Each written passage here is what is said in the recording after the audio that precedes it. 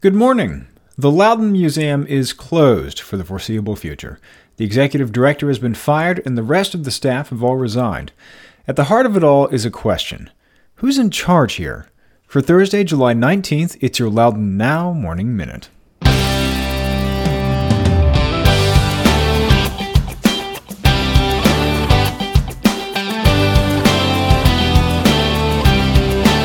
Join St. Matthew's Episcopal Church in Sterling for a silent auction fundraiser this Saturday, July 21st at 6 p.m. to support relief work in Puerto Rico. Head over for authentic Puerto Rican cuisine and music and bid on great prizes like a Lake Anna weekend getaway, a week at an oceanfront condo, Redskins and Nationals tickets, an acoustic guitar, a deluxe wine tasting, and lots more. Proceeds directly support the mission team on the ground in Puerto Rico. It's St. Matthew's Episcopal Church in Sterling this Saturday at 6 p.m. More information is at stmtts.org.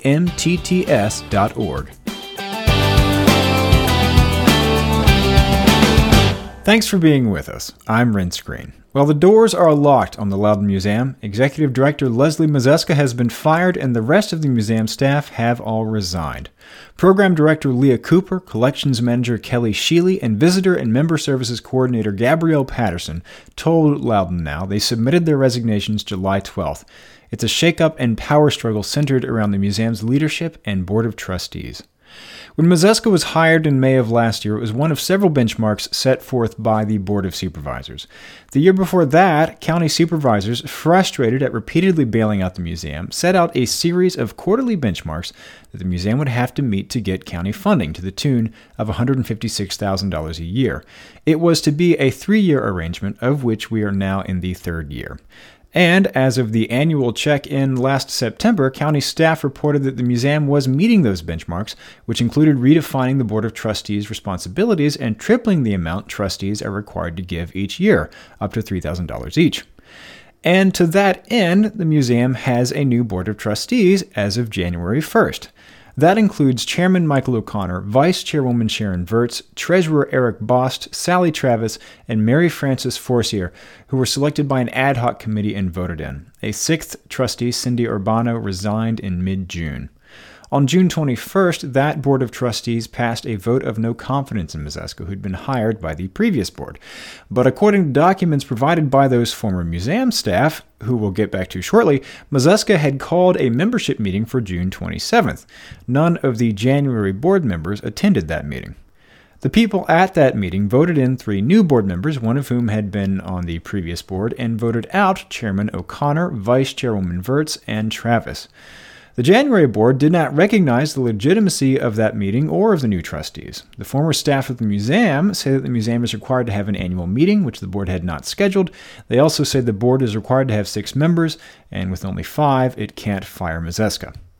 With there being a dispute over who was actually on the Board of Trustees, the 3 remaining staffers sent a letter to the January trustees asking them to allow the staff to focus on museum operations and pre-planned programs while delaying any long-term planning for the museum, including new exhibits, until the dispute was resolved. So, according to Virts, the trustees did what they thought was best. They suspended the museum staff and closed the museum while the museum's attorney researched whether the January board was properly installed. On July 12th, those staff and the 3 people elected at that July meeting all resigned. And then on July 13th, attorney Stephen Price wrote to the county to say that he considered the January board to be the duly elected trustees of the museum, Stephen Price being the museum's attorney. In a statement to Loudon Now, the trio of former staffers expressed their disappointment that all the strides the museum has made in the last year may be in jeopardy. Quoting from that statement, quote, "We are incredibly disappointed that our plans to revitalize the museum and make it a dynamic, inclusive, and conscientious steward of our history have been put on hold. We hope that the current leadership dispute has not rendered our efforts in vain and that the museum survives to continue its important place in the Loudoun County community." End quote. But O'Connor and Virts say it's not the end for the Loudon Museum. The museum is looking for a new executive director, and Virts said the museum's programming will continue, including the annual Leesburg Hauntings tours, new exhibits in the fall, a major fundraiser at the historic Selma Mansion, which Virts restored and where she now lives, and new major events in 2019. She said it's a chance for the museum to start over, get the right people in there, and work toward relevance, approachability, and sustainability.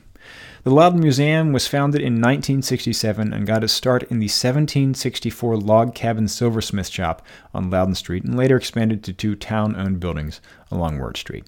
Go to loudonnow.com/morningminute to check out the whole story. In other news, 6 members of the County Board of Supervisors were at Vanish Brewery last night to officially welcome Loudon United FC. This is the professional soccer team that plans to play in a new stadium in Boland Park next year. The team unveiled its new logo, which incorporates elements of both the DC United logo and the Loudoun County flag. They also unveiled their motto, "We Bide Our Time," which mirrors the county motto, "I Bide My Time." It was a celebration of talks that had been going on between the county and DC United for several years. Board Vice Chairman Ralph Bona said the DC United investment will make Loudon a mecca for soccer. It's not only a win for the USL and DC United, it's a win for Loudoun County. It's a win for all of our citizens. It's a win for the community to create a sense of community, which, Jason, thank you for saying that, because that's been a big hot button the boards along the way. And most importantly, and I like what Chair Randall, this is a win for our youth. I see representatives of some of our major youth clubs here, Loudon Soccer, for example, and Loudon Youth Soccer, and Boland Park is right next to their complex. We're going to create a soccer mecca.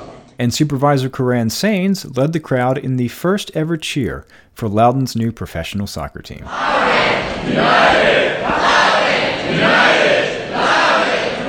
There are still some legislative hurdles that the stadium complex has to get through, but the event last night made it clear that a majority of county supervisors, at least, are committed to pushing the project through.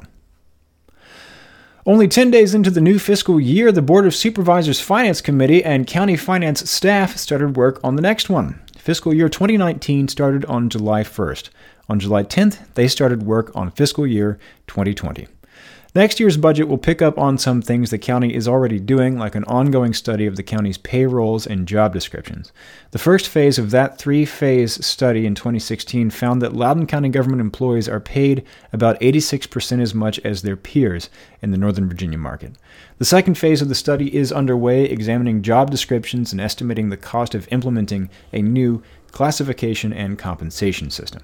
The county is also partway through a technology update and will be looking at updating its backup emergency communications center.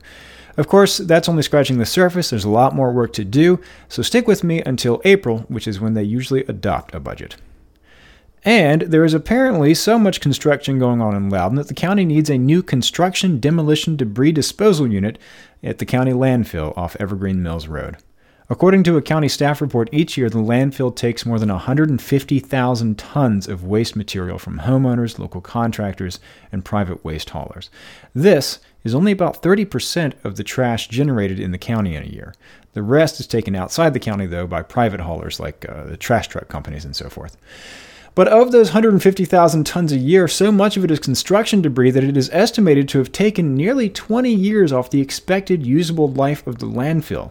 Construction waste increased by 98% from 2015 to 2017. So county staff have identified 40 acres to set aside for a new construction debris disposal unit at an estimated $5.1 million cost to the county.